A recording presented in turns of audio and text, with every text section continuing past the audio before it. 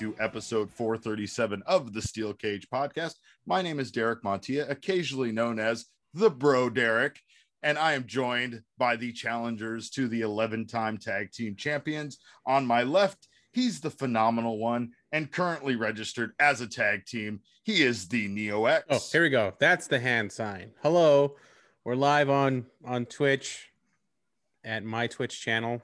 This is the first time it's come out. So hopefully you two viewers out there enjoy this show. It's terrible. Who's on? Some people are watching already. Amazing. Yeah. According to the stream thingy, it says 2.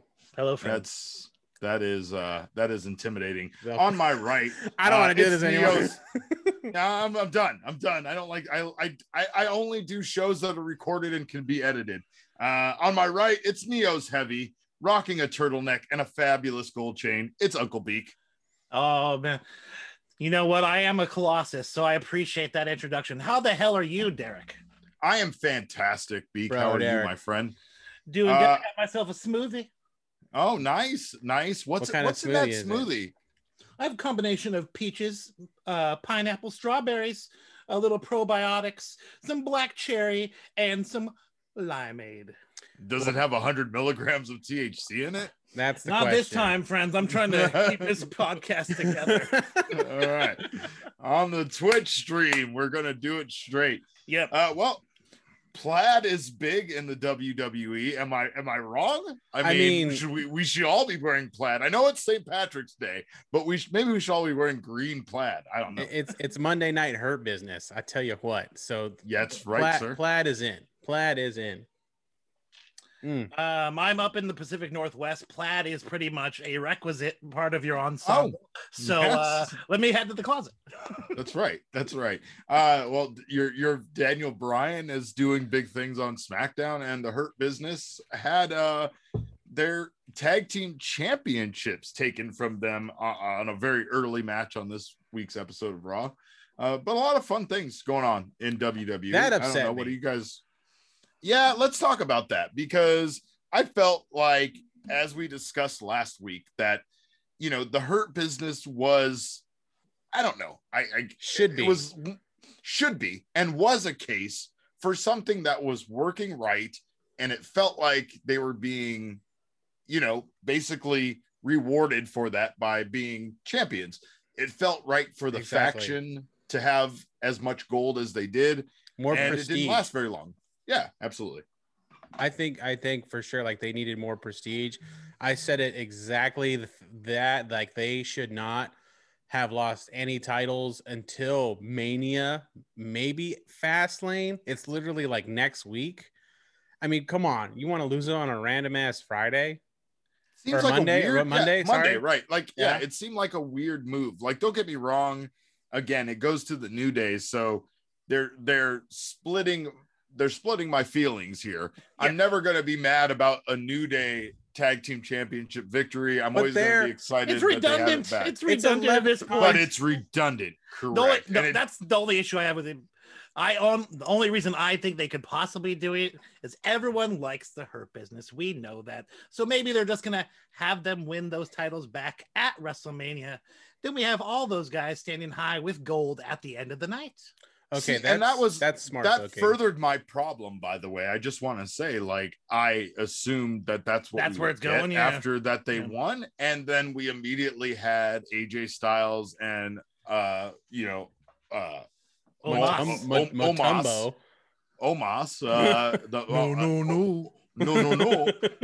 Show up. That was terrible. Terrible. Well, no, it seems like they are. I don't know. It seems like it would be smart to put it on them, right? Like, the New Day asked if they were registered as a tag team, which is a very good question. And I think that if they are going to move, do they get a card? Maybe. Yes, it's a laminated card. Managers had to get registered. You have to have a manager's license. Correct. So makes That's sense. right. I have a manager license. He's right. I'm managered in 6 states. You're managered. I'm managered up. I am. Yeah, I had to pass the manager exam. It would be so much fun to see Omos and AJ with the titles. I agree 100%. That'd be a lot of fun. But maybe it's a quick drop. to the Hurt Business? I don't know. I just want to see the guys with the cool gold shirts with the cool gold belts. You know, I think that's the thing. Flat suits and gold belts. Indeed. I have all sorts of feelings about it because I'm excited about AJ and Omos being like a tag team challenger and a challenger for the belt. I'm excited about the New Day winning, and I'm kind of upset about the Hurt Business not retaining. It doesn't feel like the New Day needed it, right? Like it felt like they could have beat the New Day and had AJ and them challenge him. It's just the old adage that it had to be face versus heel, and it couldn't be essentially heel versus heel with AJ and Omos versus the Hurt Business, right? Aren't the Hurt Business like your typical tweener at this point? Like, aren't they the chaotic or the evil neutral? Like Chaotic good. Okay, I didn't know how that stuff works out anyway. Apologies for even going for that reference. But anyway, seriously, Oh, chaotic good, my guy. I don't know, man. It's weird because it is a situation where totally redundant with the New Day, and the other two options are more fun. But I don't know. Do you think Omos is going to get his first title with the tag team titles? Stranger things have happened. I mean, this title is so disrespected that Braun won it with a 10-year-old boy at Mania. Correct. Right. Correct. Yes. The other thing to consider is this is probably going to be Omos's like WrestleMania debut. Like, do you feel like they're going to show him fight at all from here till Mania? And is it going to live up to the high expectations that Shaq set? Did he use? I'm doubtful of that. Fu? Was there any Shaq Fu used? Oh no, man! But I'm sick. My thing is Shaq's older than him, right? Like Shaq put his body on the line. I'm gonna need Omos to go hard in the paint. You know what I mean? I'm gonna need him to show me something at WrestleMania, especially if that's where his first match is gonna be, right? Yeah. I mean, is this happening at Fastlane though? Like, no, I think it's they happening at Fastlane. No. Yeah. Mania. Oh, I hate Fastlane. I hate Mania. We're in the fast lane. We are in the fast lane right now. No. But they've already said on that show that Amos and AJ are going to take on the New Day at Mania. Give it a Googs. I don't know what's happening. Like, why are they booking Mania before Fastlane? That's what I think. I don't think they did. I think this particular match is set for the next pay-per-view Fastlane, and then we'll see what the fallout is after that. Well, okay, and you bring up a really good point, Neo. This is the reason why I really like what SmackDown has been doing, not to change direction too vastly, but SmackDown has been addressing that exact kind of subject, right? It's something that WWE doesn't really want to address too much in the past because they at one point added all of these additional pay-per-views due to the fact that they had the two shows, right? And they had the specific tag team, or they had the specific pay-per-views to the shows. Now they don't have the specific pay-per-views, but they kept all of the additional shows. And there's just all of this, like, I can't believe we went from a point in my life where Royal Rumble was the pay-per-view before WrestleMania, and now we have two extra shows squeezed in between that. It almost makes the entire Royal Rumble main event seem ridiculous. SmackDown has done a great job of addressing that and addressing all of the potential fallout that could happen, especially when someone like Edge has a very particular plan in place that can't be screwed up. It's a formula. It's very specific, and he does not like Daniel Bryan messing with his plans. Well, it does appear that Neo is correct, though, to validate him. Yes, it is a match that will be happening at WrestleMania 37. AJ Styles and Omos versus the New Day. Already happening. Forget whatever is happening at Fastlane. That's inconsequential. So that's right to WrestleMania. That's the thing. Like, they're just so disrespectful to the tag titles. Like, well, who is the who are the SmackDown tag team champions? Who the fuck are they? Isn't it Dolph Ziggler and Bobby Roode? That's how. What is their tag team name again? The Dirty Dogs or some shit? The Dirty Dogs. The Dirty Dogs. I was remember it. Yes. Well, damn. That's I don't even hate them. You know, I don't hate them because at the very least, they've completely embraced the tag team, you know, that they are, right? Like they you could say it's stupid or whatever, but they're fucking going full force with it, and they are the tag team champions. They're both great professional wrestlers. I just right. have a hard time finding interest in those two guys. But you're right. They are freaking going for it, and that's all you can ask for. And Dolph Ziggler is always one to really give everything. You know what I mean? That's basically. I wouldn't have in a million years expected them to turn Otis heel, right? But they've done that. And I credit SmackDown with the fact that what are they called? The Alpha Club or I don't know. Where's Tucker? You know, that's what I call him. Where's Tucky? It's like they just figured out a way to eliminate that guy from this equation with the Money in the Bank belt or the briefcase, and he's gone, and it doesn't matter now. He's a tag team. If I could have booked that group a little bit differently, I would have just brought back Jason Jordan just to have him as a trainer. He still has a good wrestling water boy. He's carrying the towel for him. Yeah, you know. Well, isn't he? He's like an agent, right? Yeah. So but like, you know, non-physical role. He doesn't have to get bumped. Yeah, right. Like I thought, you know, because if Chad, who's no longer Shorty G, by the way, who remembers that?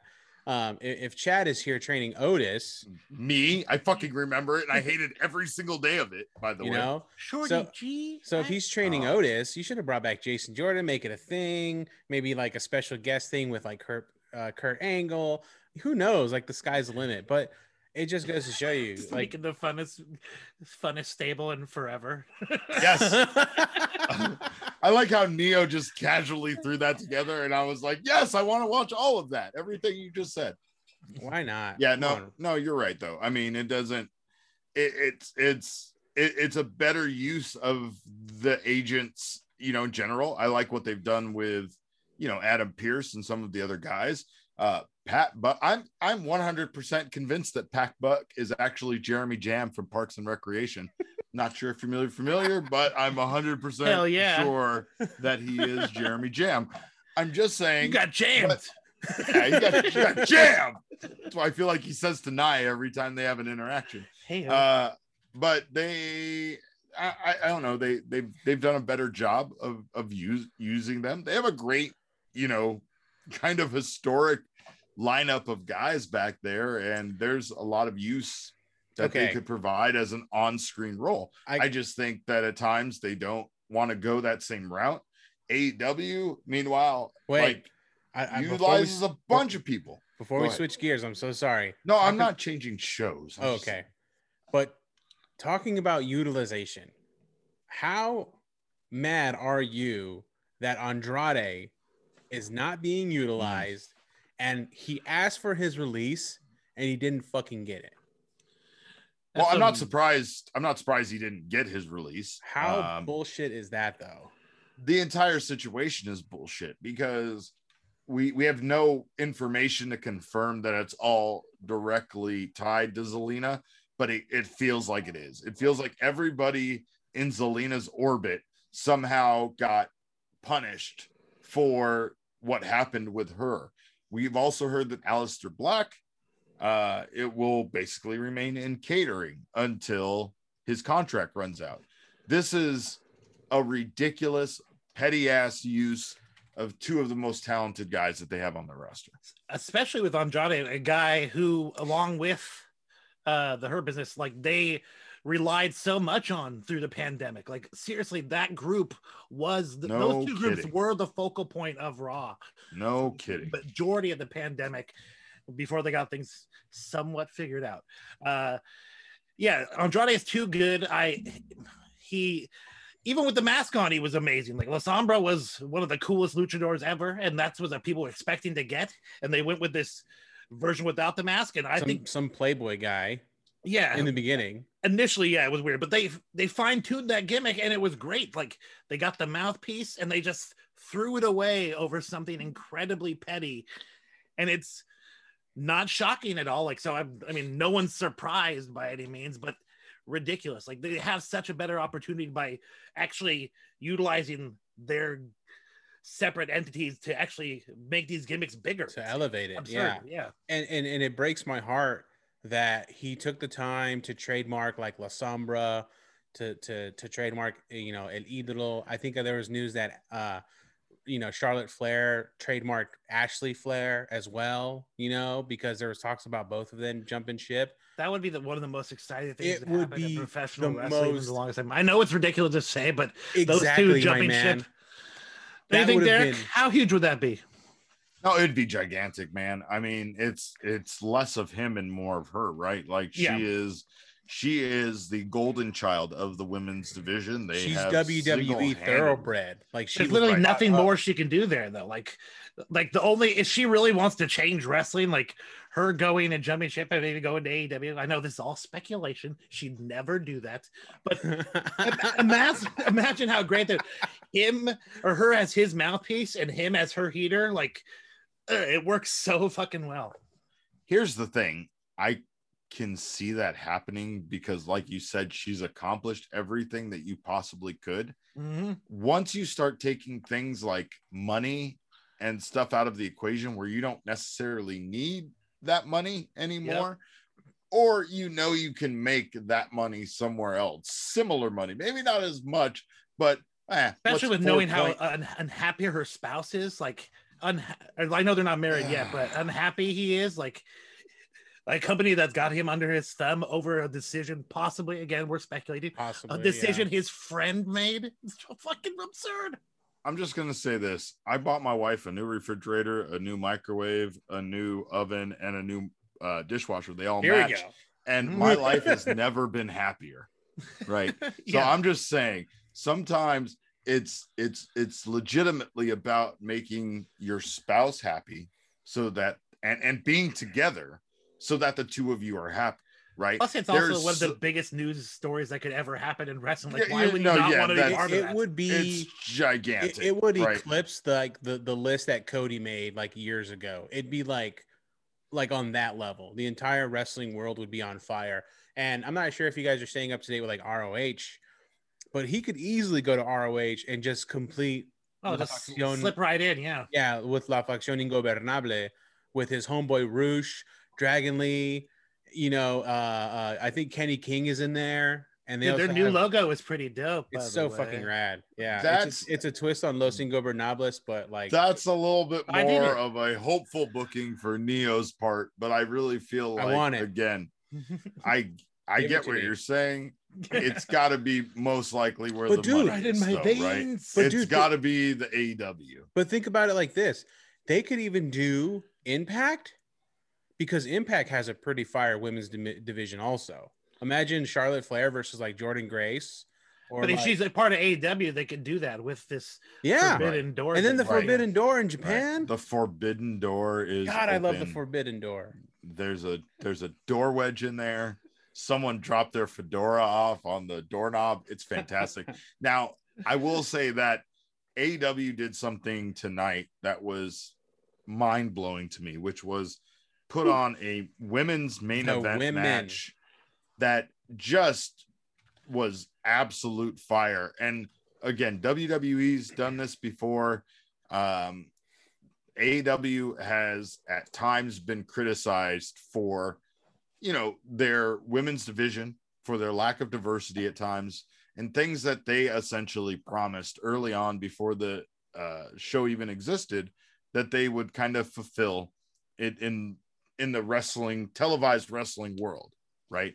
I compared this at times, like I told my wife, to like your friends saying that they have a talking dog. And then you come over and the dog doesn't talk. And you're like, I don't know why I'm disappointed, but you fucking told me the dog talked. And now I expected to see a talking dog, right? The reason why I say this is because AEW set those expectations for us. It's not like people were just like, oh, this new promotion exists and it's going to be more diverse and it's going to feature, you know, women more heavily. It was things they said at their initial press conference. So they set that expectation. And then when you watch their show and they don't have the same diversity, when Jim Ross is literally saying, look at this group, you know, the Forced Horsemen, you know, he's like, look at this group, look at this diversity. And it's just a bunch of white dudes. Like, it was incredible to me. It was incredible, right? But then but you had like alabaster white. You had one guy with eggshell. One guy was more of different shades of white. I don't know if taupe's white. I run out of. I'm not great at improv. Somebody was a mother, pointed out like a mother of pearl. They have different hair colors. They have different hair colors. Yes, you said eggshell twice. But then at the same time, you know, you flip to the end of the show, and AEW just had this amazing women's match between Thunder Rosa and Britt Baker that I'd say is right up there with a lot of legendary hardcore matches that we've seen on TV. I wouldn't even say TV, right? I would more likely say the kind of hardcore matches we'd see on a pay-per-view from some show, right? How much I put over the hardcore match that Kenny Omega and John Moxley had. I was talking out my ass. This was fucking incredible. It dwarfed, like, yeah, the women in their lights out unsanctioned match, dude. It is. I love that gimmick, by the way. Freaking like, well, and I didn't know what it was going to be, and I thought it was going to maybe be something stupid. And then when I saw, you know, that it was just what it was, like, I was like, oh shit, this is badass, right? Though I did want, like, I don't know if anybody else wanted this, but when Britt Baker turned over a basket of thumbtacks, I kind of wanted it to be like, I wanted it to be like teeth.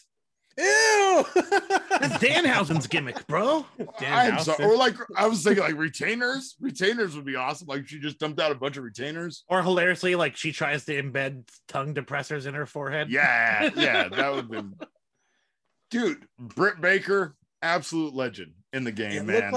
It looked like she took a chunk, like, right out of her fucking skull, dude. I don't understand what happened there. Gnarly. I have to fully admit, I was not on board initially, but she before this time won me over, but now I'm totally sold on Britt Baker. Can you guys see the share screen? Just we're taking a look at it. It's these brutal. Ladies, brutal. These women, these warriors, like, they just beat the living dog shit out of each other. Thunder Rosa, she's always been tough, but right, this was really something. The amount of thumbtacks that they both had in their backs when they were going for that final spot through the back or through the table, crazy. And they kept on rolling the pin over still in the thumbtacks. Yes, on the thumbtacks. In the thumbtacks. Like, you don't have to, like, we're all cool. You don't have to do that. You guys are look at that. She's biting there's COVID out there. All the COVID. Shit. It's like, we all complained about the jaws that got broken. 2 people get COVID. We're like, oh shit, for a wrestling match. Damn. No. Yeah, like the match in itself was just brutal from start to finish. Tremendous. I thought Rebel was gonna be more involved, and I thought, well, this is probably gonna be a shit match. But when she when she sidelined, more than half the match, let's just be honest, like, you know, it was a great match between these two. They did stuff like I've never even seen, like, men do, you know. I think. What's the hold on, let me. It was one of those situations where they were definitely trying to make something incredible happen. They realized what platform they had, and they were going to go all out. Absolutely. I give a lot of credit. It was right here, the freaking power bomb. Goodness gracious. In the power bomb into the thumbtacks. I give Thunder Rosa so much credit because I felt like she brought a different dynamic to NWA when I saw her there. Fuck, dude, that looks brutal. I've been a huge fan of hers for years. I mean, for sure. Me and my daughter went and saw her when my daughter was really little at a lucha show here in Phoenix in a strip mall with 50 people there. It's one of those kind of shows, right? She was teaming with Holodead and just not only an utmost professional, but like, it was in that show that you could just see she was an absolute star, you know, like everything she did once she came out, everybody just stopped all the chatter and everything and was just fully paying attention to what was going on in the ring. Yeah, she did like this dance off and shit, and then proceeded to kick some dude's ass, which isn't surprising and totally up her alley. Like she does legit mixed match, whatever. Like she does intergender wrestling is what she can do, and she can go with the best of them. I have to ask this: is there any other woman who is currently an MMA fighter and a pro wrestler? Because I know that she's not Shayna Baszler technically, yeah. Well, is she still fighting MMA, or is she she retired from it, right? There probably is, but not as high profile as Thunder Rosa, clearly. Like definitely no name that springs to mind immediately. And I know she's not doing it like at a high level like on UFC or something like that, but again, it's like Jake Hager at the same thing, right? It's just an active actual fighter who's, doing that on one hand, and then also coming to this environment and bringing so much to this. This spot through the table. Oh my god! The fire thunder driver. Oh, geez. Through a table outside of the ring. I love that earlier in the match when they did look at that. The frame, like even the frame of the table would probably cut some shit up, dude. Oh my god, poor Thunder Rosa. When she kicked out of the tax powerbomb, Britt Baker, they're like, how could she be kicking out? I was like, she doesn't want to continue with her back on all those thumbtacks. She's getting up as quickly as possible. That it's like one of the gnarliest matches ever, because look, the pictures that they have of Britt Baker online and even what we're seeing now, she is literally a crimson mask. Yeah. There's a shirt you can already buy. No, they didn't. So, yes. The shirt is already available. That's not surprising. Again, something that's not surprising. AEW making a shirt. Got to capitalize. Here's the thing, though. You also got to make sure that there aren't enough available for people to buy. That's another big part of their whole. Even if you're in person and ordering on an app, Derek. Correct. Yes. Oh, Even man. if you're there before the show starts and you want to buy the shirt for the main event, it's already sold out. You got to take a number. If you want one of their action figures, buy it off Ringside Collectibles for double the price. Dude, you can't find those at a toy store or a regular store at all. Like the WWE ones are there, but you can't go to Target and get any of their stuff. Nope. I went to Walmart and I've paid attention to this. My Walmart gets one box of AEW action figures. One single box. They put one of each guy out on the peg, and that's it. That's all they get. Hey, Jeremy, I got Orange Cassidy at the last. Oh, you're gonna show the shirt? So. Yeah, dude, look at that. Yeah. The role model. She's just covered in. I do not see it on the screen I'm looking at right now. I just see your desktop. Sir. Okay, sorry. That's sir. right. Let me try this again. No worries, man. There it is. There it is. All right, yeah, that's pretty freaking dope. Dude, it is pretty freaking rad. Main event role model. God bless her. That is rad. Yeah, it's if she hasn't won everybody over by now, you're just like actively dislike this woman. I got nothing for you. Yeah, exactly. I got nothing for you. It's kind of like it was my feelings on Pentagon, who also had a big match where I was just like, if you don't like Pentagon, then I don't think you like pro wrestling. That's just weird. If you can't watch this guy and get hyped, then I don't know what to tell you. Tonight he was a hype train against Cody, and I was infuriated by this match. The Lord of Lucha Libre, dude. Even last week when he had the translator versus the Prince of Wrestling. Last week with the Cody translator Rhodes was such a great bit. Just even set up this match, like him, like escucha, and then he gives the guy the freaking microphone. The translator. Yeah, it's tremendous. Yeah. It's fantastic. And then he's not speaking your language. Like, oh, Penta, you're such a pimp. See, that's what they should do for non-English speaking talent. Like they should just put subtitles. Like, what's the harm? Just put subtitles. It's not even subtitles. Like, it's something that sports media have to deal with, right? Like, I interview a lot of players that speak Spanish. I don't even speak Spanish that well, but I could probably at least ask some questions. It doesn't matter. It's not the answers and the questions that they're worried about. It's the fact that they want people that are listening to the answers to be able to understand it, right? So the baseball team provides a translator. It should absolutely be the same thing for pro wrestling. I think it's not hard. At the same time, for some of the characters, it kind of adds the mystique that maybe we don't know what they're saying, or only a select few are gonna catch the meaning. Like, you know what I mean? That, like when Asuka comes out and just rattles off in a bunch of Japanese, I don't want a translator for that. Says. Like, no, you're absolutely awesome. Right. Yeah. starts rolling those really it just fast. sounds great. It was like, this woman is pissed. Well, and it's no, like it's again, it's gonna be that one bit where like when I'm talking for Penta, I'm gonna be saying I, but really I'm saying him. well, what the great thing about it is that someone like Pentagon or someone like Asuka have the same thing, right? You don't even need to understand it. Like you literally don't. The Natural language charisma. kind of transcends and the charisma transcends, right? And it's to a point where you're just feeling the vibe off of them. It sounds like someone's singing or some shit when they just start going on a tear. But I was just really pissed by this because I was present at Revolution, and I remember there being some sort of storyline about Cody Rhodes injuring his arm really bad. And then I was watching, and they talked about how he separated his shoulder, but then he's back facing Pentagon, and he no sells the goddamn arm breaker. Yeah, the arm breaker. Yeah, it was kind of shit to me too. Like I saw him, like, oh, he's fine, I guess.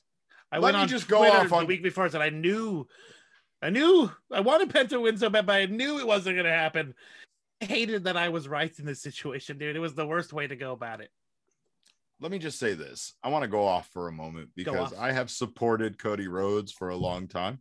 I like Cody Rhodes a lot personally. We've had personal conversations, believe it or not, through DMs about his time in PWG and other things like that. But things have changed. He's this whole AEW thing. And I really hate everything. I hate, like, it's like you try to give them the benefit of the doubt. You try to wait and see where it's going. You try to think like, okay, this is long-term storytelling where maybe they want us to all kind of hate Cody, and then he's going to turn heel and he's going to be like this, I won't say like Vince McMahon character, but almost up there, right? Where like somebody with a lot of control in the Matt company. Hardy right now, right? Sure. Yeah, exactly. Or even what's going on with Kenny Omega, right? With Kenny Omega, with Don Callis and everything like that. These guys are the champion and they just have a lot of power.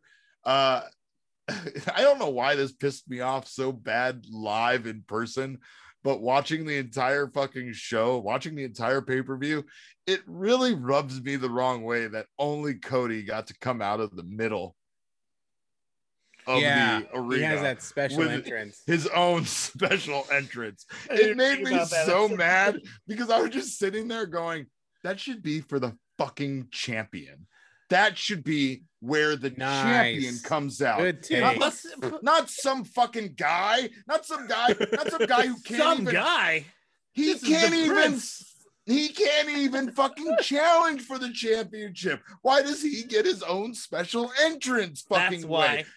His intro music has intro music. This guy, like, okay, so like, right? His intro music, it does. It fucking does. Like at the end of their match, right? We had this thing where QT came out of the heel side, and after the like Nightmare Family guys, you okay, Cody? Fucking face side. Like, I love those little nuances, right? Like they never really ever address the fact that they have the heel tunnel and the face tunnel. But then when you pay attention to that kind of shit, you're like, oh, that's funny. He came out of the heel side. So he's the heel. I love how the Nightmare Family is a babyface group. Like, that's the biggest Nightmare joke. Family. Right. But then you have like these splinters with like QT Marshall, right? And maybe his homeboy. He's like QT's got a heavy hitter in Dark. I don't know his name 100% yet, but he's like some big buff guy. He looks like Barbarian from back in the day. Oh shit. Yeah. So I'm wondering if the Nightmare Family is going to splinter one of these days, you know?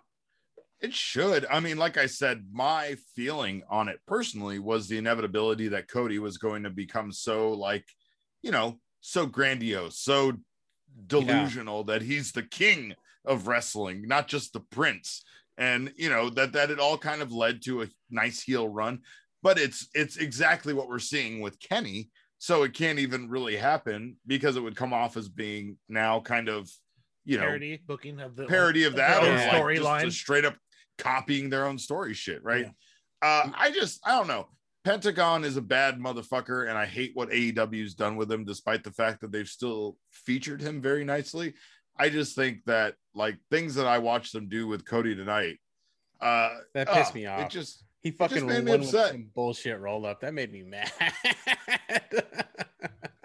And I don't know, like, see, I'm such a head ass about pro wrestling that when something like that makes me mad, I'm like, maybe they want to make me mad. I don't know. Like I start fucking layering it and shit, you know, like, because I'm like, maybe it's leading somewhere. Just wait. That's the biggest problem with me with pro wrestling is I always tell myself to, like, especially now, you know, 5 years ago I wasn't like this. 5 years ago I was bitching about Roman Reigns, fucking having tantrums about shit. Dude, you should have heard me like a decade back bitching about John Cena. Like, yeah, no, same thing. thing. Guy. Same thing. Like for me, John Cena kind of ruined pro wrestling for me for a period of time because it was ha ha ha, LOL, Cena wins, right? Yeah. And it didn't even allow me to enjoy the other stuff going on around it, right? So I think that's kind of something that sucks.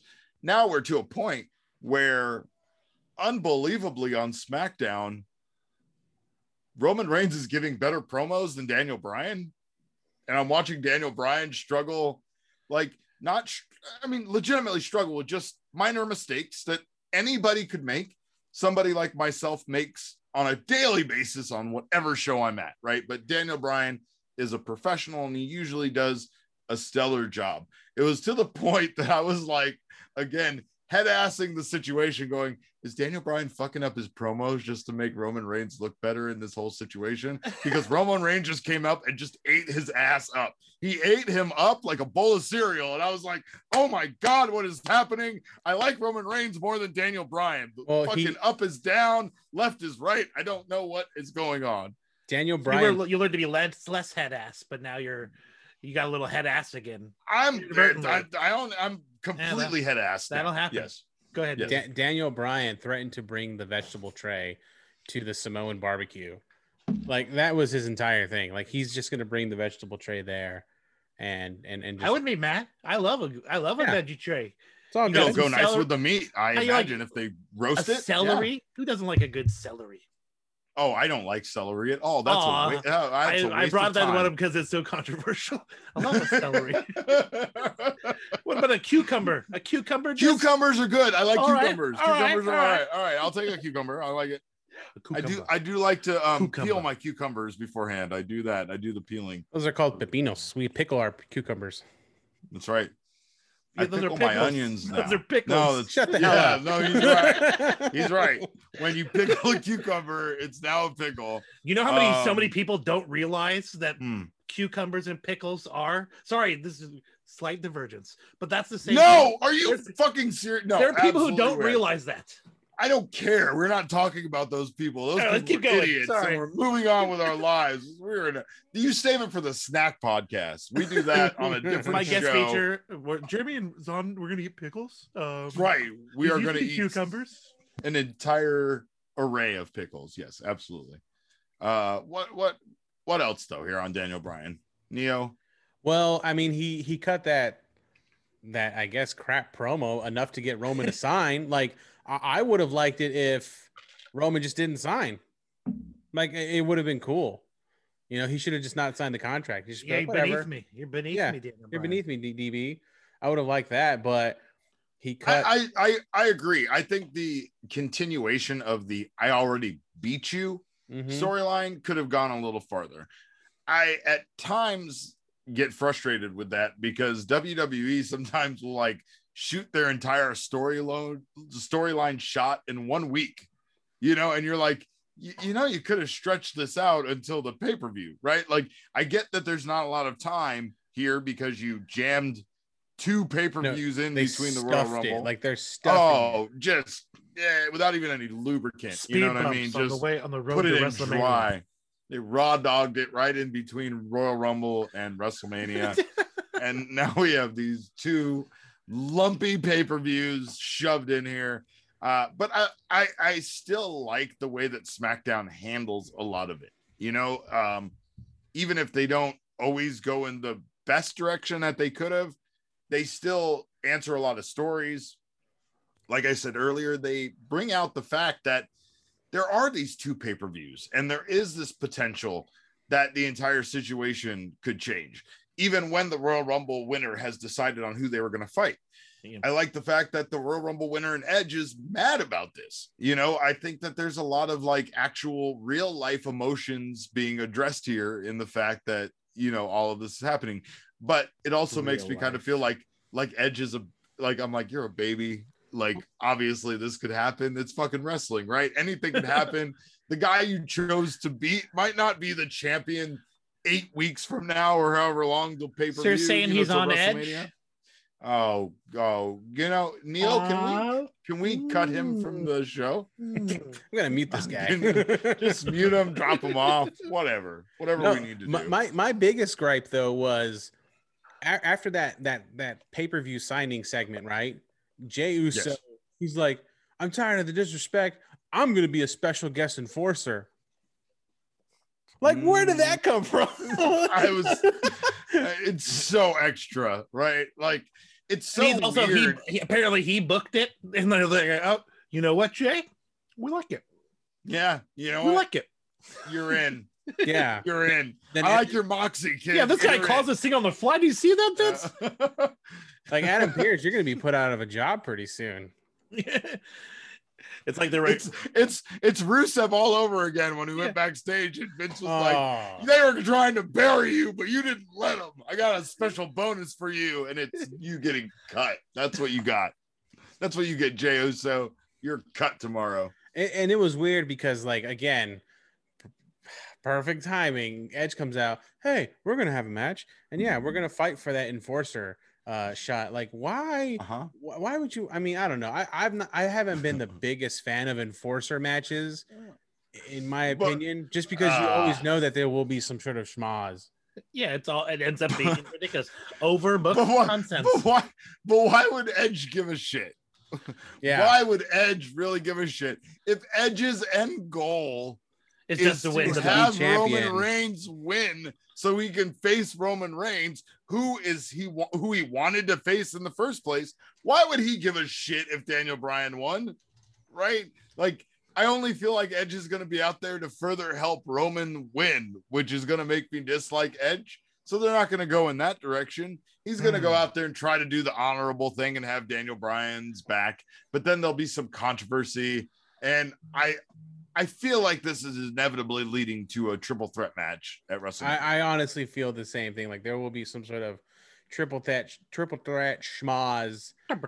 And then of course maybe Roman loses it, but he pins Daniel Bryan, and then Roman's gonna have some sort of gripe to be like, you never pin me, blah blah blah. But then there's gonna be some sort of, but then Shane McMahon said in his rules there's no more rematch clauses, but then we're gonna break that rule and have a rematch anyway the night after Mania, and then Roman's gonna win it.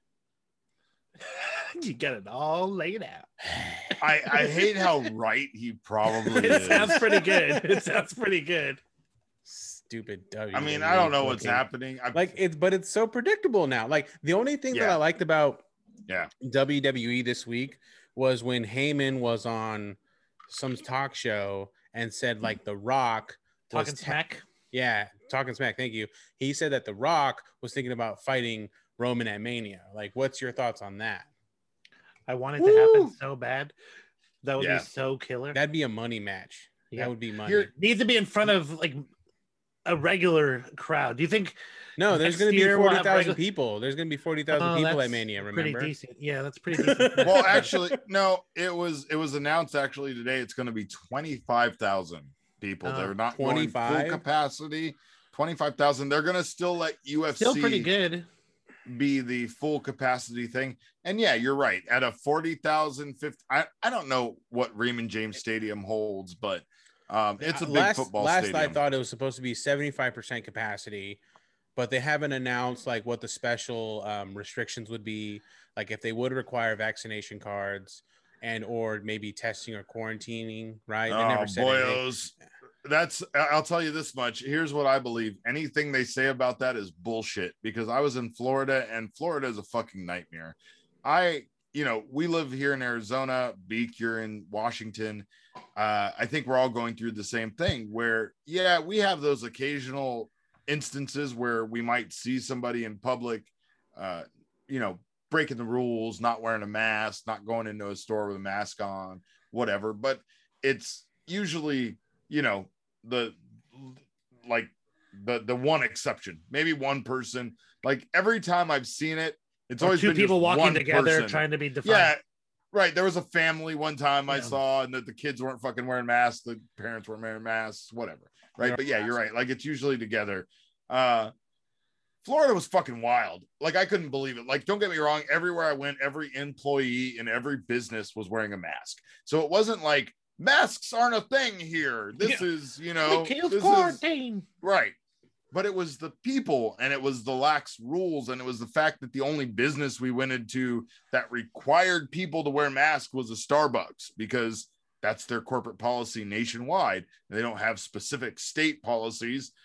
I even said that's the reason why that fucking we probably have these instances in Florida where people fucking flip out because they tried to go into a Starbucks after going to all their other stores all day long without a mask, and then they went into a Starbucks and didn't have to wear a mask.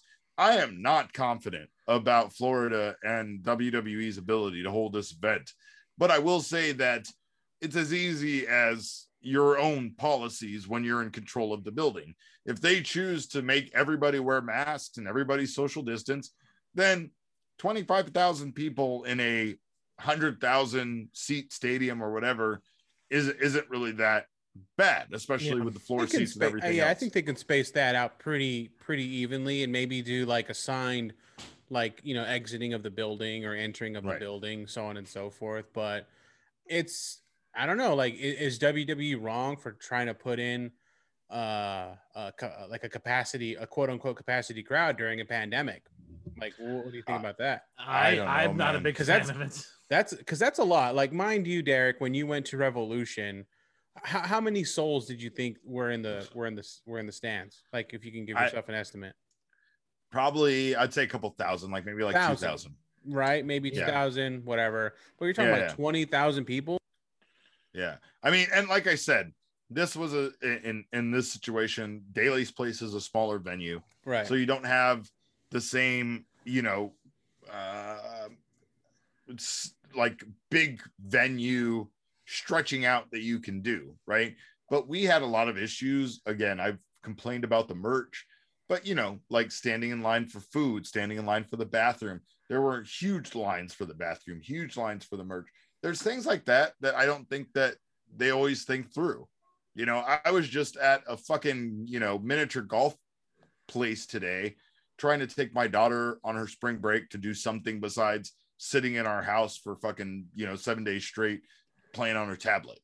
And when I was at this miniature golf place, we had a great time playing golf, social distancing. But when we had to go like pay and return our golf clubs and shit, we literally had to stand in this like zigzag line where I was like just face to face with some other mouth breather. You know what I mean? Like, I don't fucking want to be that close to another human being.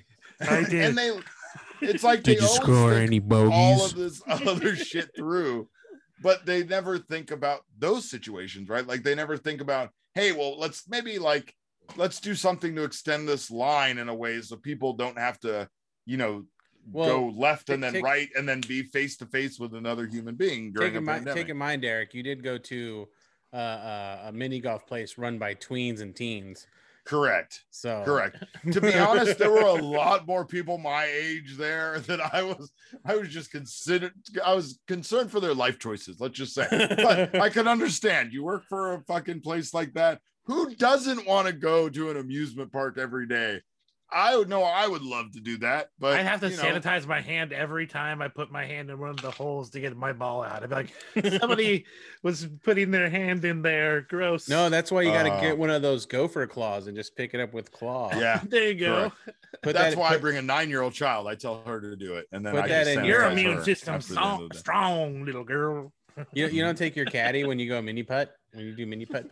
No, I don't bring my Reginald. No, I don't bring my Reginald. I was just say Reginald. Dude, job. Speaking of Reginald, fuck this guy for being the main focus point of the SmackDown women's division. Isn't that hilarious how he went from just being a side character to now a side piece? You know what's funny? I'm gonna say something in favor of Reginald is that I actually adore him with Nia Jax, and I think it works very well, right? He knows capoeira? Oh yeah, he was badass. Yeah, he was a wasn't he part of Circus Soleil? I think so. Banana way. Banana way. Banana way. Okay. But yeah, no, he absolutely does capoeira. He absolutely does capoeira. And I think that I don't know, like there's just some things that work for me, and like I just see a potential of, I think mostly comedic enjoyment of Nia Jax and him being together. I don't know, but I'm with you. I'm not huge on them taking the women's division and diluting it with men, right? They did it with Ellsworth. It worked so well with James Ellsworth. Just kidding. Did it? Did it? Sarcasm. It actually did. He was pretty fucking terrible, but great. We're not watching terrible in real life on this podcast. Yeah, now we're watching Only the Strong, and that's what this podcast is going to become. Thank you guys for listening to Unfunny Nerd Tangent number 176.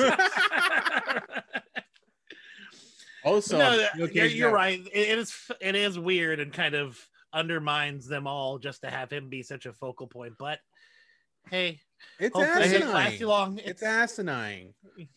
Like, why can't the tag team titles just be the focal point? Like, why can't we have a competition? You know, I get it. No. Like there's gimmicks and stuff, but tell me why. Okay. Tell me why Reginald caused the distraction finish on the yeah, go ahead. I can't tell you that, but what I was going to say is that the biggest thing for me is the entire like tag team being wrapped up in a rivalry also with the women's champion. Like, that's so unnecessary when you have so many women to feature. Why is that the case? Like, you can't think of anything more creative than for them. Line. Right. Like, exactly. I don't get that. And that's, you know, and then look kind of annoying to me. And then look at this shit. Tamina, who hasn't won a match in years, rolls up the next contender to main event WWE because of fucking Reginald. So why? That is something that I can't wrap my mind around at all. Like, and they see something that's in this guy. No, they do not. They do not see anything in Tamina. You see him flip? Sure. He did flips. Oh, he does do good flips. The best flips. I get it, but then you know you had Tamina take a pin. Yeah, like if Bianca Belair is supposed to challenge Sasha at Mania, but then you have her eat a pin.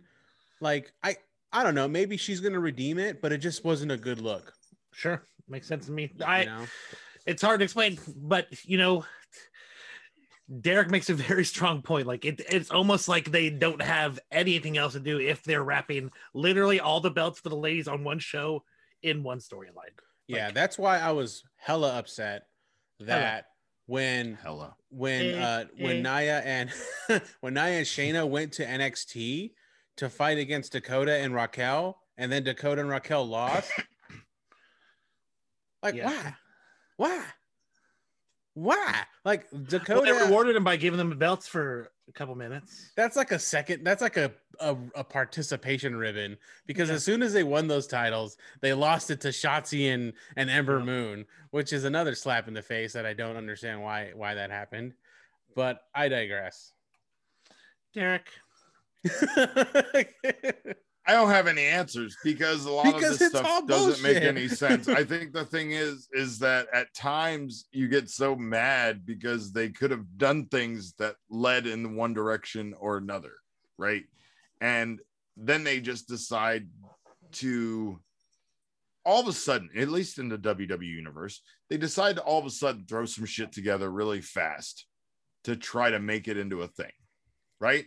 Like Shane could have been fucking with Braun Strowman for a long time, but instead they decided to try to throw it into a situation where all of a sudden Shane started fucking with Braun Strowman. It's kind of the same thing. I know for a fact, and I've talked about it on this show because I love to name drop and pat myself on the back about the interviews I've done, but I've known for a long time that Drew and Sheamus were friends. When I did an interview years ago when he wasn't even signed by WWE, and Sheamus was at his house in the background fucking annoying me, pestering me, because He didn't want to listen to Drew do some stupid interview with some dumbass podcaster. He wanted to drink with his friend and have a good time, right? So that the story of them being friends is a legitimate, real story, but it's not one that they've actually had in WWE for a long term. It's just something they manifested so that they could get to this point that they're at, and they started that shit like maybe 6 weeks ago. Yeah. The Shane thing is even worse because Shane's performances have been awful. Thank He's you. like what the stammering what and the rambling. fuck? Every What is promo the- he's been giving has been rambling nonsense. Is he drunk? And I don't it's- even understand it. It reminds me of how terrible he was during the "which way did he go? Which way did he go?" bullshit. He Yeah. did with the Big Show back in the day. Yeah. It's literally. It's recycled. It's the recycled. Exactly, You're exactly. stupid, and I'm smart, and I'm like egging you into this. But We're gonna what's do the purpose? hopscotch. We're gonna do hopscotch, and then I'm gonna pour green paint on you. That's what I'm saying. At the very least, the stuff that they've been doing on SmackDown. Like the video Yes. that Neo's playing right now, like Shane legitimately looks confused and lost. This is on Botchamania. It's just a loop of Shane being a dumbass and not saying anything. Yeah, it was It's so pretty good. incredible. It was It's terrible. pretty good. It's just I mean, him. Braun had more to say, yet the entire storyline is supposed to be how dumb Braun is. Like, it's fucking incredible. It's like And one of those improv things where like the other person finally has this. So you were saying, Shane, that I'm dumb? just gonna go run at. My problem is that like I'm waiting for that layer, that wrinkle. Like, where is that revelation as to what Braun Did to did him? to Shane to upset him Shane so much, called right? Braun stupid. Braun got mad. That's literally all it is. Like, all of a sudden, Shane's like, I'm gonna bust the balls of the biggest No, guy on and then he dumped besides Gak. Almas. He dumped Gak on him. No, it was Nickelodeon slime. First of all, it wasn't Gak. It was Nickelodeon slime. It's the same Same shit that thing. Slime and Gak he is the said. same. You don't do this on television or Can't whatever. do that on television. You can't do this on television. I know. Like, so you're Yeah, telling me in the world I don't know. I'm done. Wait, you're telling me in the world of kayfabe that he Derek went quit the out, show. drew a hopscotch like thing ringside, right, in kayfabe, and then before the match started, he took a bucket of goo and put it under there. fine, put it under the ring with intent, mind you. Dude, you like, raised the great points. That's here's my the thing. favorite thing about wrestling characters: the logistics, the things they have to go through. Like he either has to hire a guy to do that because I know it's a wrestling show, but why would they Right. do it? Shane's like, make a hopscotch pattern, but Shane, that's really stupid. But- Yeah, but we're But doing why? it. We're No, not. no, We my don't have any favorite- games my- planned, and I fucking do what I told you to My do. favorite thing Exactly. is my favorite thing is Shane's assistant's like, Shane, the order of Nickelodeon slime just came in. Are we going to charge that to the See, accounts payable account? you're Yeah, just make sure you don't say differently than Nickelodeon I. on TV because I don't want to have Because- to pay for that copyright. Because the I order imagine of him- generic slime came in? I imagine him going to a PA for WWE and being like, I need you to go out and make me slime. So go get some Elmer's glue and some fucking magic mix. And I want green food coloring. Don't I see fucking our bring truth- back purple or Our blue, truth runs up and goes, bright "Need green. slime? I can get you slime." Our truth just runs up. He has it for whatever reason. Yeah. Oh, I have It's in this the- already. No worries. It's in these canisters. I have them transport around from town No, to town. I just want our truth to carry slime in like a fanny pack, just Now we're all getting ready. all the time, just all the time. Yep. Just rips open a fanny pack All and the then time. just All right, slime. Derek. Make that part of his finisher. Get us This back is on track, another- buddy. This is another baffling thing for me, right? Because we had our truth obtain the 24/7 championship on By the Raw Awarded. By Awarded. asking for it. by giving, well, not asking necessarily. It was He a did fair ask trade. nicely. It was a fair He- trade. It was a fair trade. He gave him a decent amount of Stone Cold Steve Austin swag, including that fucking belt. I would give anybody pretty much anything in my collection for that belt. So that's the way that goes. You would trade your UK title for that smoking skull belt? Probably. Okay. Yeah. I don't know. You I have don't a know, replica but speaking- UK title, Derek? I do. I have it right here, and it's ready to go at any time. Whenever I need to defend it, it's right here. Let's go. Let's go. Nice. Yeah, Nice. nice. Dope. I'm gonna roll you up sommelier style. I'd like to see you try.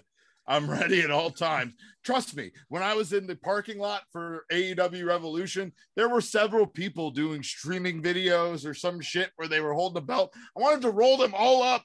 And your friend Megaran wouldn't let me, nor would Eric from Nerds, who was too busy doing a Pokemon transaction with Nyla Rose. It was a complicated evening, but let me tell you, I wanted to fucking win some championships in the parking lot of Daly's Place. They didn't let me. You have the wrong manager, because if I was there, I would have assisted in the pit. Oh, I know. You would have counted the motherfucking pit. You would have counted for me. Mia would have been like pocket sand. Shikasha. Next I don't know where to go from here. Man. Pro wrestling's been fun though. I don't know. Okay, I think it's like what happened was I'll just sum this up. Andrade needs to go to ROH. You're gonna do somewhere. A recap of the whole show.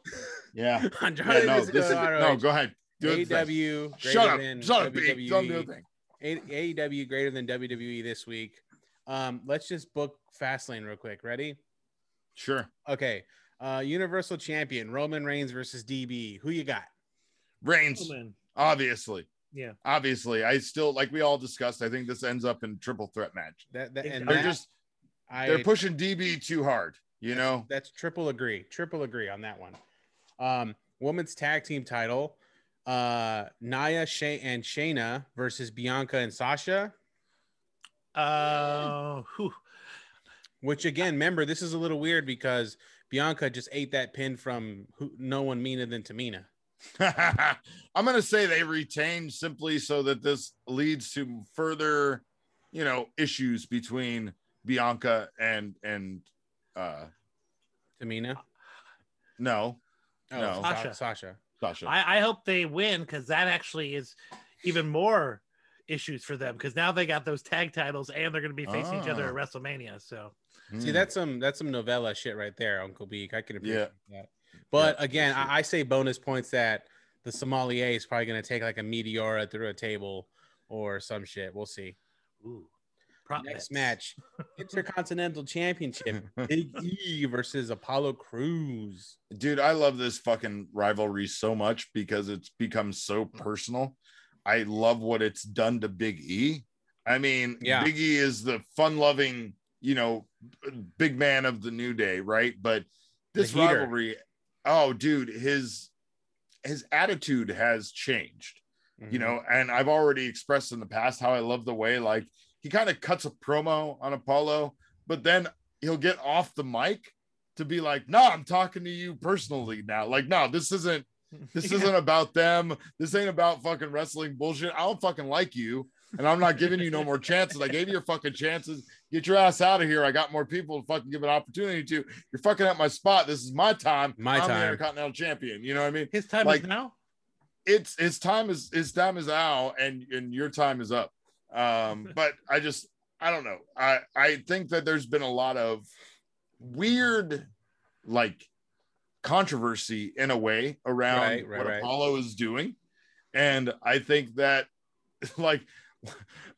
All I say is this: when a guy comes from a country and he does an accent from that country and you don't come from that country and don't know a lot about that country, maybe, just maybe, you should shut the fuck up and just let him do his thing, because I have a feeling he might know better than you do based on his ancestors and his relatives and his parents and his uncles and people that he's been around his entire fucking lives. I don't need someone commenting on his accent or the shit he's doing. I love it. It's the most we've ever seen out of Apollo. We've never seen anything character-wise out of him. So just maybe let it happen a little bit before you as a white dude is commenting online about it being racist. Let's let it play out just a little bit. Well, I'm just offended as a wrestling fan that they're going with the cliche foreign role. No joking. There you go. You see, that's something I could get behind being mad about. Ass shit right there. Yeah, and shout outs to Big E for partnering up, with his buddies to do that new show, the Our Heroes Rock. If you haven't, that's dope. It's so dope. It's the first of its kind. Honestly, I've never seen a show like this. I'm excited for my kids to watch it. So if you haven't already, if there's still time, try to back that show. Our Heroes Rock. Correct. I think they already exceeded their limit, but definitely give them some more money, man. Yeah, awesome. I think there's nothing wrong with adding more to the pot. So go ahead and add that if you can. So again, it's Our Heroes Rock. Our Heroes Rock, and if you're not familiar with it, it's kind of this cross blend of like kind of animation and claymation and some other stuff, and it's essentially going to tell stories about like Black heroes and other people of color in, you know, all sorts of communities and what they've contributed to history. It's the stuff that you really don't learn in the textbooks, like thoroughly. It's not necessarily the Rosa Parks and everything like that. It's the deeper stories. It's the things like Neo said that you might not have heard of. I think that it's a tremendous idea and something that I don't know, like at times being the age we are. Yeah. Like it feels weird because when we were young, we were headed in the direction of shows like this and stuff like this becoming, you know, popular and the norm and things that existed. And it's kind of weird that, you know, here we are like 20, 30 years later, still needing to have people innovate with, you know, stories and shows like this, right? Like, it was slow going, man. Sometimes that stuff peters in, and unfortunately, and there's some people are resistant to change, and we've just got to be forthright and instill this stuff in our children, and that's an amazing thing to do. Absolutely. I can't wait to see I can't wait to see the robot Etor. Yeah, that's right. Etor. That's so cool. I love that so much. Oh, that's the coolest so right there.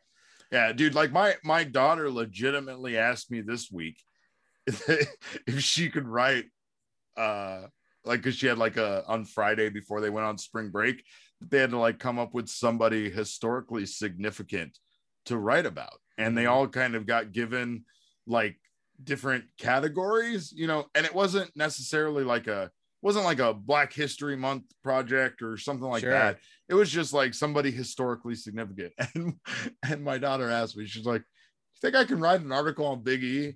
And that shit made me laugh because for some reason my daughter thinks Big E is one of the most incredible human beings on the planet. And like, I think it's probably because at times I talk about, you know, like the lack of representation, lack of Black champions and stuff like that. And I tell her how proud I am of Big E and like what they're doing with him. But, you know, you don't expect a kid that you're telling this shit to, who, to be honest, my daughter does not care about wrestling. The only thing she cares about are the New Day and Alexa Bliss. That's pretty much the majority of what she cares about in professional wrestling. And when I'm talking to her about this shit, it literally feels like it's going in one ear out the other. She's not watching it. She's like playing on her tablet or coloring or doing some shit. Exactly. Right. But for her to retain it and then spit it back out at me at a later time, like years later, especially when she doesn't even remember shit like, you know, some of her own relatives' names, it's incredible to me that she's, you know, retained this information. See, that's awesome right there. So, I mean, I just hope this definitely comes to fruition and fast, and make that shit standard in kids' schools, please. I would appreciate that. Absolutely. Well, just put it on YouTube. It's like you said with AEW Dark, right? Put it on YouTube, make it free, let everybody see it. Put a bunch of commercials on it, whatever, who cares, but make it as widely available as possible. So can we say we want Big E to win this one because we love him? 1,000%. Okay. I think, you know, what's weird with me is it gets to the point, like kind of like what's happened with Drew, where like I kind of almost want at times the story to evolve, right? So maybe I'm not always in Big E's corner about him winning, because this thing with Apollo has gotten so personal. I almost feel at times, wrestling wise, like a win is a necessity. They might not go in that direction, but I don't know. Like for Apollo, I feel like this win would be huge, you know, especially with the change of character, the change of attitude, just everything that he's done. I feel like it would fall in line with him kind of attacking Big E the way he did. And just this way, this whole thing has gone with him kind of not letting up about the Intercontinental Championship. You know, Apollo just doesn't want to give up on this thing that Big E has already told him several times. I've given you plenty of opportunities. The shit's over. Back of the line with you, you know? Man, I hate that we have to have these two guys pinned up against each other because I like them so much, and they look like they're just starting to go with Big E, and now they're finally going with Apollo, and they're pitting these guys. So somebody has to pay a cost. And my dog's freaking out. I'm gonna go with. I want Big E to win this one. It's going with my heart. Dog, chill out. Sorry, guys. The dog did a run in on the podcast. Sorry, He agrees. Bronx is fucking. He's fucking. He's hyped. Big He's E, like, this Big is E, bullshit. Big E.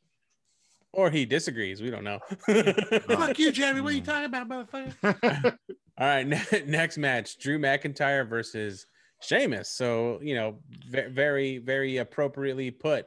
In the match in itself, I think the winner of this match is probably going to go into that triple threat match against Bob Lashley. So I want Drew to take this. I've seen Sheamus as champion. I like Drew as champion. I liked Drew as champion. I still want to see Drew as champion. So yeah, give me Drew McIntyre over Sheamus on this one. I like what they're doing with Bobby, and I felt like Drew needed something different. It's kind of like what I was just saying about the Big E thing. Yeah. I don't mind Drew losing it. I don't mind him being kind of on the chase. I wouldn't even mind him getting kind of screwed over a number of times before he ever even gets the championship back.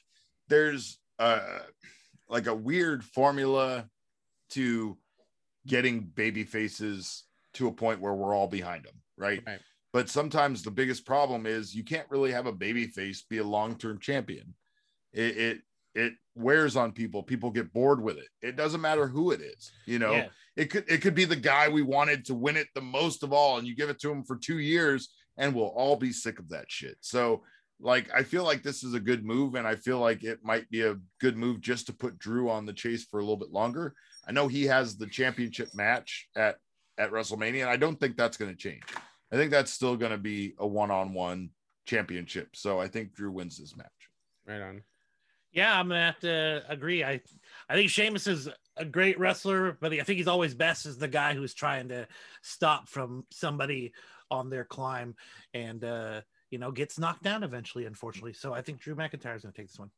I got knocked out, but I've been up again. He's going to get Chumbawamba. It's a Chumbawamba situation. It's Chumbawamba. Yeah, it's obviously he's getting Chumbawamba. All right. So next match is Shane McMahon versus Greenbeard Braun Strowman. Oh yeah, the giant leprechaun, Braun Strowman. Jesus Moses! I really hope Braun just beats the living dog shit out of Shane McMahon. I just don't like Shane in my WWE.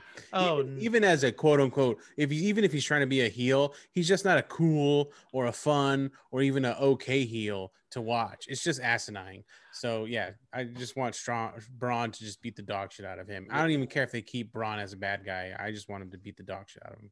What if this is actually a big setup for Shane bringing in somebody to be his guy, like a Dabba-Kato or something in the middle of this match? It has to be something like that. Dabba-Kato comes out and just starts beating the tar out of Braun. It has to be. It's just a big setup to beat this guy down. That's some fedora ass bullshit right there.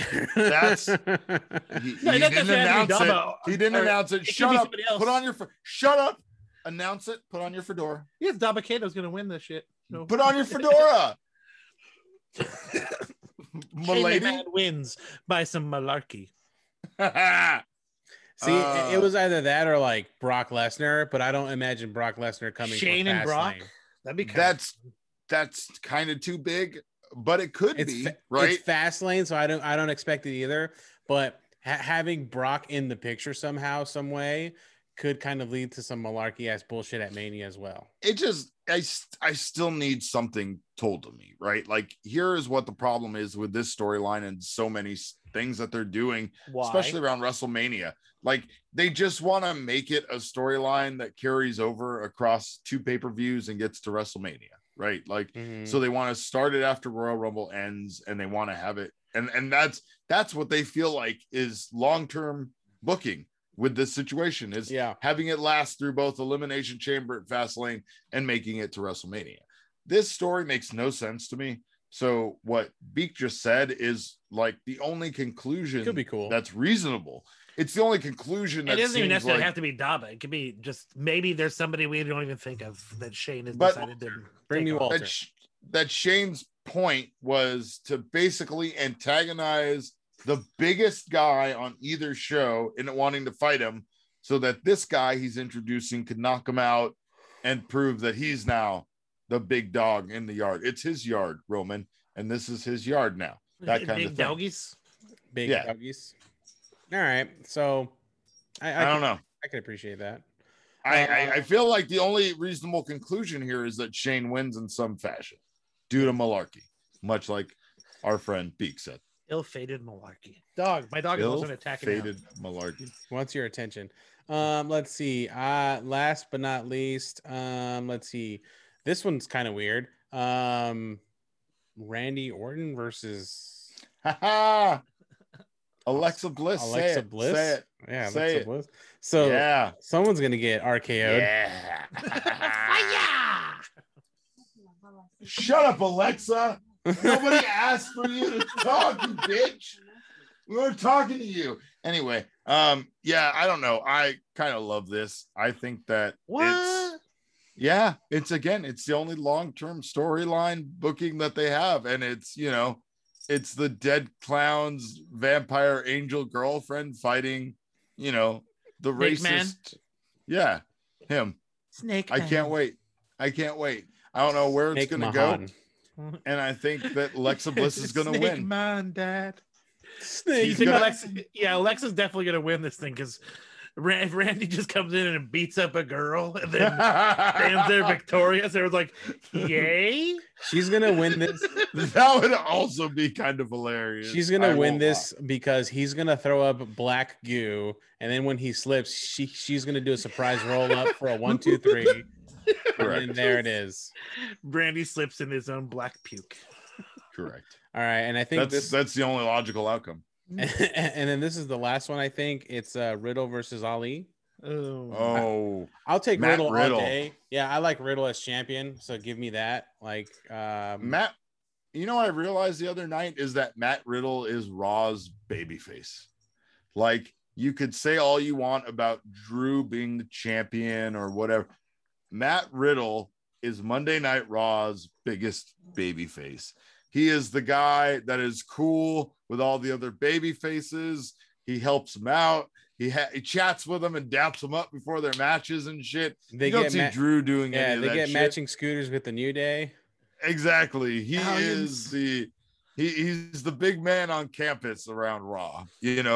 I still don't, whatever. I still feel like WWE is cowardly. I feel like WWE and their name redactions aren't always, just because they want to simplify it down to one word. We've talked about allegations and things that have been floated out there about Matt Riddle. And I think that that's a big part of the reason why they wanted to reduce his name down to just being Riddle. Whatever, man. I think that at this point, let's just fucking get on with life and call him Matt Riddle and stop with all of this nonsense. I don't know. I feel like when they do stuff like that, it's this, even though it's supposed to make me not remember, all it does is make me think all about it, right? Remember when they changed his name? Remember when they changed his name because they thought we were too dumb to remember that his first name is Matt? Yes, that's what I'm talking about. Yeah, exactly. Like, infuriating to me. You know what I mean? Like, I'm just not.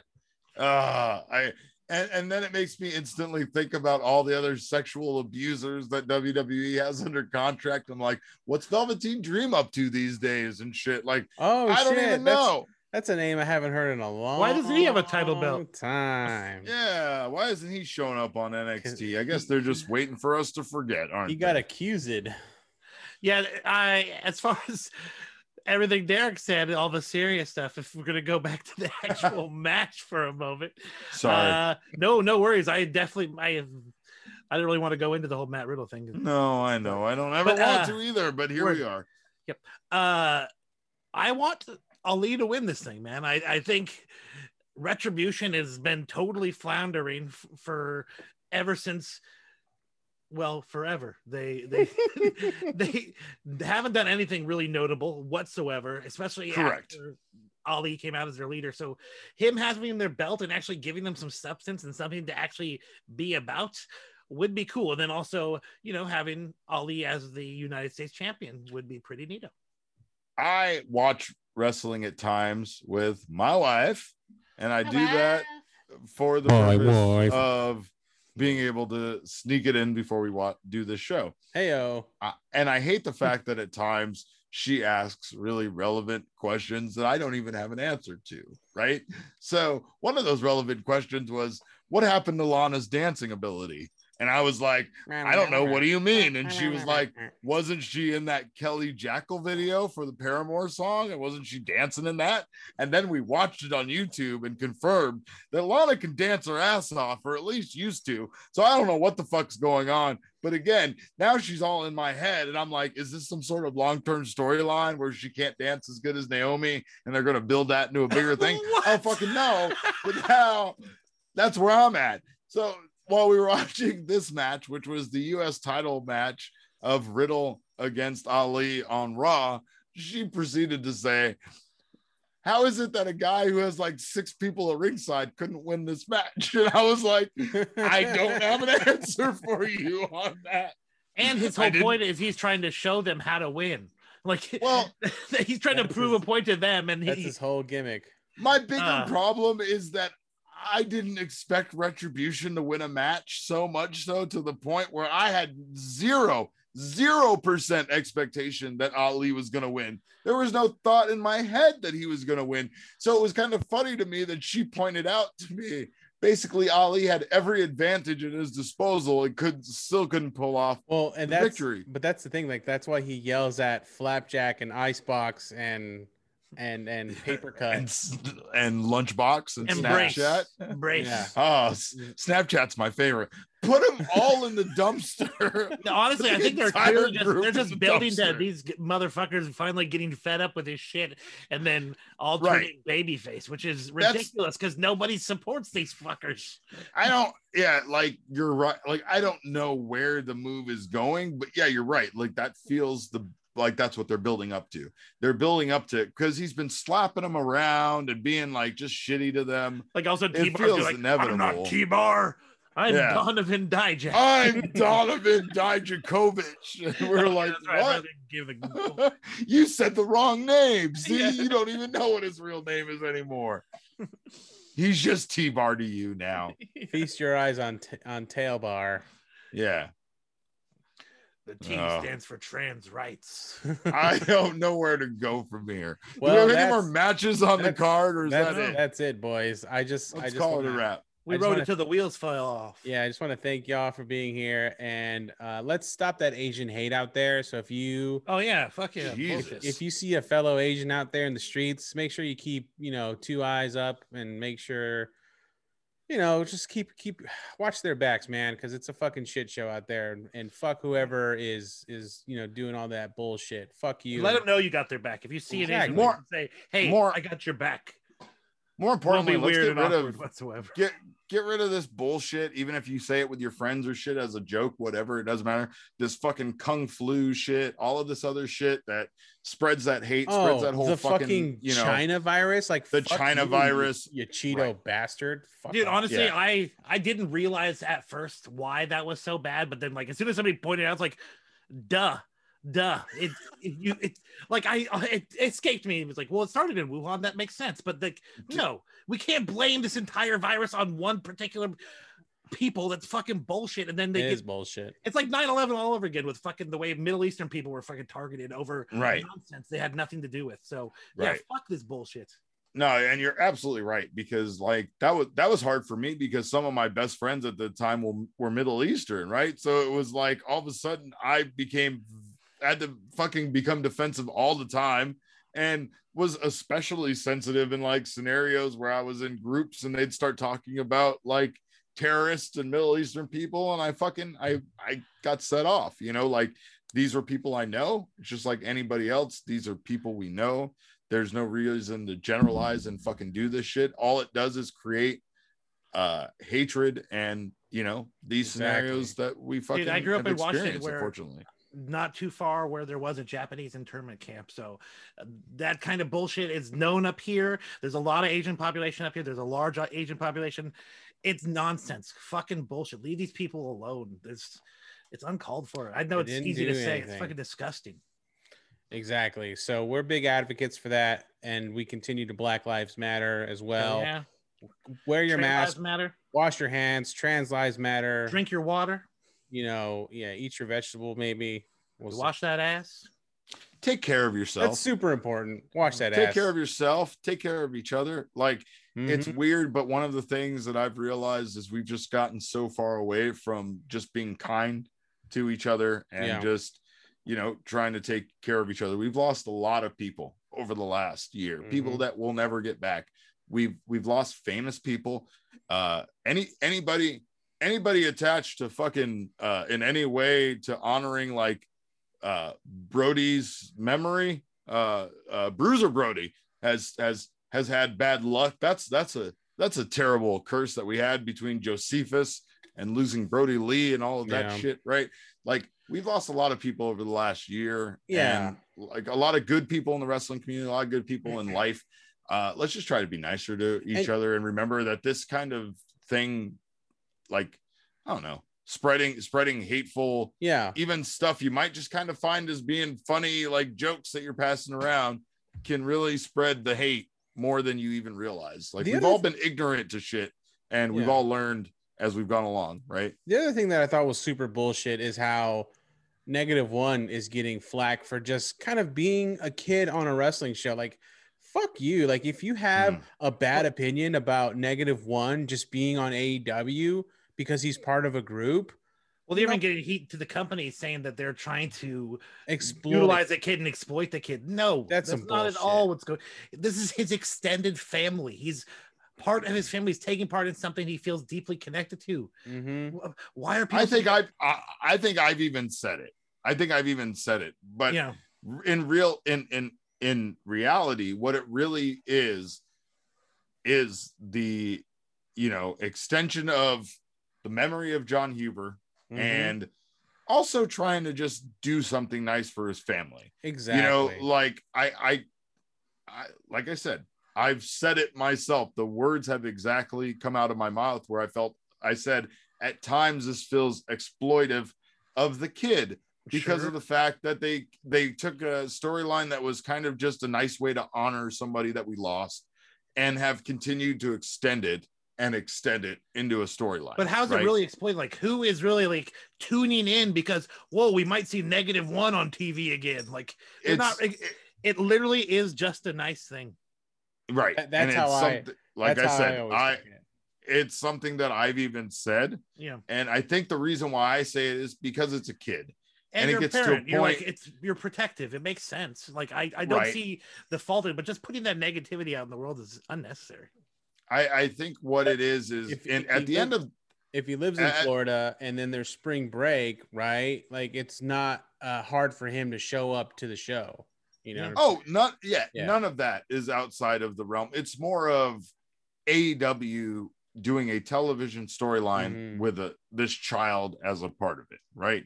And I think that a lot of people don't know where it's going, so John they Cohen's immediately son won a fucking title. There you go. That also exploitive. I will say this: like, I've only seen -1 on Dark, and which is again free on YouTube, so it's not like on TV. And I've seen him in backstage segments on Dynamite. Like, that's really getting those ratings. Those ratings are really coming in because the kids on the show. Yeah, and that's after John Hubert passed away. Of course, he was like on the main show, but after that, since then, he's never been like on the main show per se. At least not to my knowledge. He's always only been on Dynamite or in backstage segments. He sent out the Dark Order one night on the main event to go help to go help Hangman and stuff like that. The point is the kids having fun. Like, why should we be so concerned away that Amanda Huber and her son want to have their lives beyond wrestling? Like, I'll tell you the reason why is because people feel the need in today's day and age of social media and everything else to really give their personal opinions on all of that kind of shit, right? It's kind of like the story that Mega Ran was telling me about this woman that basically kind of used the Black Lives Matter movement and such, and being a person of color and a woman to get an Xbox for free from Microsoft, and then the nightmare that her life turned into simply because she got a free Xbox from Microsoft, right? The story, hearing the story made me kind of hate everybody involved. It's not like I was on the woman's side or Xbox's side or the people who were mad at her side. It just, hearing it made me just kind of hate everything and social media and everything, like, because it's like, well, I don't like her because of the way she did that just to get some free shit. But then, yeah, those people went way too far. Wait, they contacted like her job. Wait, they sent an ambulance to her house on a health check because they said she was going to commit suicide. What the fuck is wrong with people? Like, They every doxed her. step, they doxed the shit out of her, basically. And it's like every step of the story made me just realize how bad we as a society can be. So it kind of just goes back to that whole thing. Just be nice, right? nice. Like, a family lost the biggest part of their family. Not only was he, you know, the centerpiece of their family, not only was he the head of the table, right? He was also, you know, the breadwinner and all of this other stuff. If a kid wants to, you know, honor his father's memory and live out his fantasies a little bit while also, you know, being on a wrestling stage, I think we can all just kind of let that one slide. You know, I think if this is still going on 5 years from now and the kid's still a non-wrestling character running around, and okay, maybe we're getting a little bit out of hand here. This is a little bit ridiculous. Hey, say what you will, but I love Hook. So I am okay with some of these wrestlers' kids running around. Not to mention that Dominic Mysterio one of these days is going to give me some awesome like DM merchandise in the WWE store. So I'm all fucking down for that too, in a really selfish way. Greedy bastard. Oh yeah, you know it. That's all this is about. It's all about me, god damn it. But I want to thank you guys so much for listening to episode 437 of the Steel Cage podcast. And before we go, I want us all to give our winners of the week. So I will start with you, Neo. Let's start off with your winner of the week. You know, I'll say my winner of the week is I'm going to get shit for this. Shingo Takagi. God. The monkeys, Neo. The fucking monkeys. He had a banger of a match, dude. I'm sorry, man. He had some. No worries. I'll get. Totally perfect, Derek.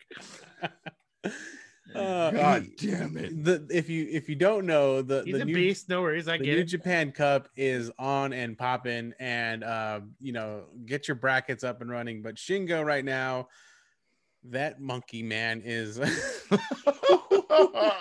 You can't call him that. Don't do that to me. He beat the dog shit out of Okada, and then he tried to watch the match with him and Hiroki Goto.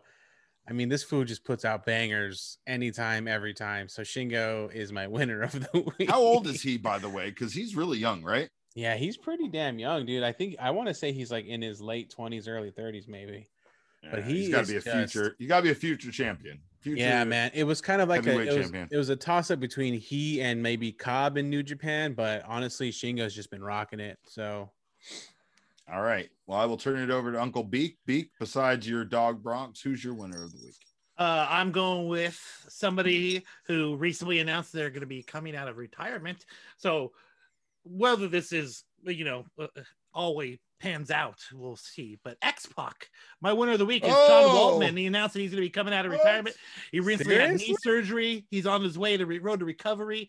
So it's going to be a while. He said the earliest he'd be returning is probably January of next year. But yeah, we might see some X-Pac matches. Is he going to wrestle with his dog and the baby Bjorn in the front? Like we've seen him every time in public. Me and Bronx would be a big fan of that. Hell yeah. That's crazy. All right. Well, I'm going to give a real winner of the week. No offense to the two of you. But I'm going to give it to Britt Baker because I was going to say holy that, shit. What a match, right? I think we've already said enough about that match. Definitely check out the main event on AW Dynamite this week. It's incredible. It's violent. It's awful. It's everything that you want in a unsanctioned street match. Lights out, barroom brawl. Lights out, unsanctioned. Pole monitor's glove on a pole match. Correct. But I think that it's it's weird to have these moments where you watch two women just really beat the shit out of each other, and you're like, equality. You know, like it feels right. It feels right to have it be more about the violence than it is about anything else. You know, and like in this case, they have definitely, you know, they focused on, you know, the hatred of these two women and how it's kind of come to this pinnacle. I don't want to say climax because that feels dirty, and I will just say that it was a beautiful violent thing. Beautiful violent lucha thing. The pinnacle of violence these warriors put out, man. Like it's definitely one for the books. I mean, this is just the nerd in me, but I'm wondering what Meltzer's gonna rate this one. It's not in the Tokyo Dome, so it has to be 4 stars or less. First of all, 4.7. Symphony of Destruction. 4.75 maybe. I'm thinking because this thing was pretty much a banger. You know, I think that it's just one of those matches that, like, it was like opening a fun Christmas gift where someone decided to wrap like your present in 4 boxes, so every time you open it up and think you're getting to the inside, there's another gift there to wrap. But it was cool wrapping paper. It wasn't like just blank boxes. And then when you got to the middle, it was thumbtacks, and you thought it was going to be teeth. Oh. Oh, but thank God for these women. And again, thank God for Thunder Rosa too. I don't want to go without saying that again, because I really feel like there's something about the minute that Thunder Rosa showed up in AEW where it felt like the women's division went into 5th gear. Right. Oh, yeah. Like, hell yeah. I mean, there were other women that showed up around that same time, but prior to that, it definitely felt like Britt Baker was the shining star. And, you know, and no offense, I think what it really is it's American televised wrestling, right? So you can wrestle your ass off like some of the women can, or some of the international talent that they've brought in can. But if you're not a character like Maki Ito, if you're not a character like Thunder Rosa or like Britt Baker, it's hard for us to get behind you in the same way. You know, Rio is an incredible wrestler.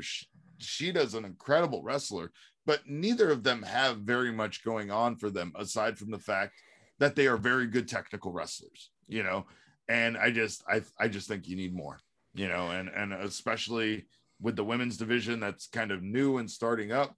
That's the one thing that they're missing is just more character, and they're getting to that point. Mm-hmm. Honestly, Britt is.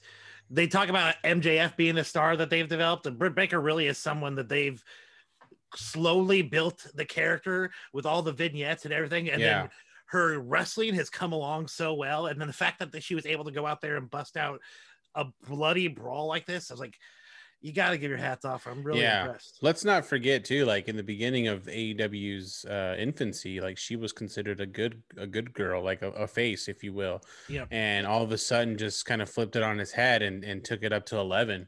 Yep. So I'm glad that Britt Baker and Reba or Rebel are just, you know, doing the damn thing. Keep it up, women. Keep it up, ladies. You know, one thing I want to say about her is you're absolutely right. Like, we met her at Double or Nothing when Rand was doing that after party. Oh, dude, that was so fucking cool. And we did the sing-alongs and shit, right? Yeah. And she was absolutely, I think she might have had just a little too much to drink that night, but she was absolutely the sweetest, nicest person at that, right? You remember how nice she was? Like, so cool. I never in a million years imagined her being this, like, good as a heel, this diabolical, this evil, this sinister, just everything she's been. Tonight though, it was that peak for me, like just that crimson mask, the shit she was willing to, like, she's a fucking dentist in real life. She's gonna go to work tomorrow. Yeah, just imagine that. Like, you're going, look at my dentist. She gave me a filling, bro. It's fucking hilarious to me. Awesome. She's gonna go like do real work tomorrow. But anyway, God bless you, Britt Baker. Adam Cole will take some notes, I hope, because she did the damn thing. You know what? That's why fucking Kyle O'Reilly isn't showing up at his house, is because he knows that he has to deal with Adam Cole and Britt Baker's ass. No one wants to do that. No one wants to do that. Meanwhile, somewhere Adam Cole is applying Neosporin to Britt Baker's back. Oh. Individually pulling out each one of those little thumbtacks, Oh shit. Well, thank you guys again so much for listening to episode 437 of the Steel Cage. And those who watched us on Twitch. Yeah, those three viewers, now we're down to one viewer. We got three though. Well, we were whoever that at one 3. guy is, thank you. Appreciate thank you for That's listening. cool.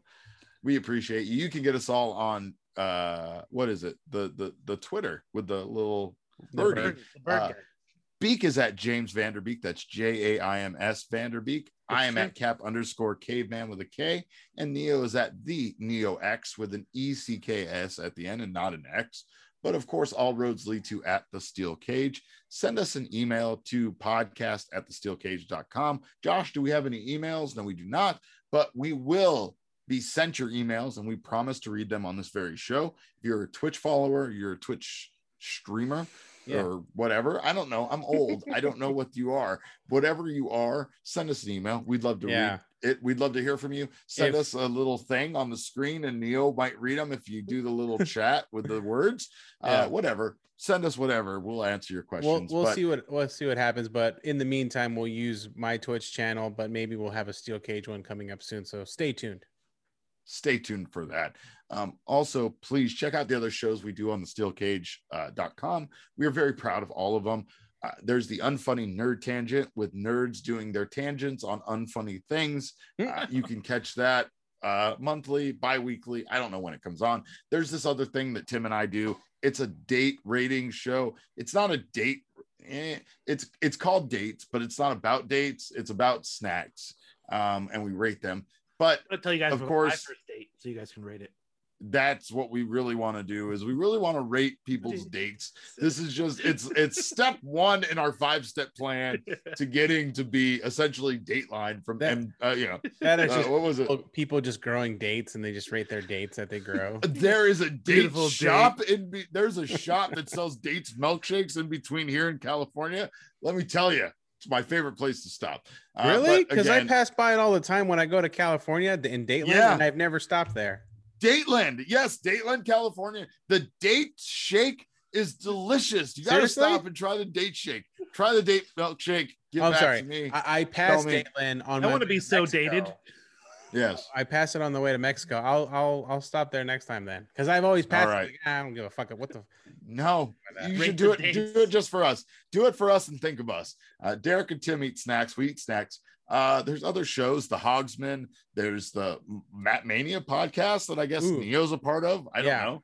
And then there's also another one coming out. Hopefully, Steel Cage picks it up. I'm pitching it. It's the title is still pending. It's called The Weekly Beef. We're not going to pick it up. Okay. But I'll be on Twitch, on my Twitch on Fridays watching Kung Pao. It's not going to be there. You're not going to get it there either. We're going to watch Kung Pao this Friday, and we're going to. Oh, okay. So you can watch it along with us.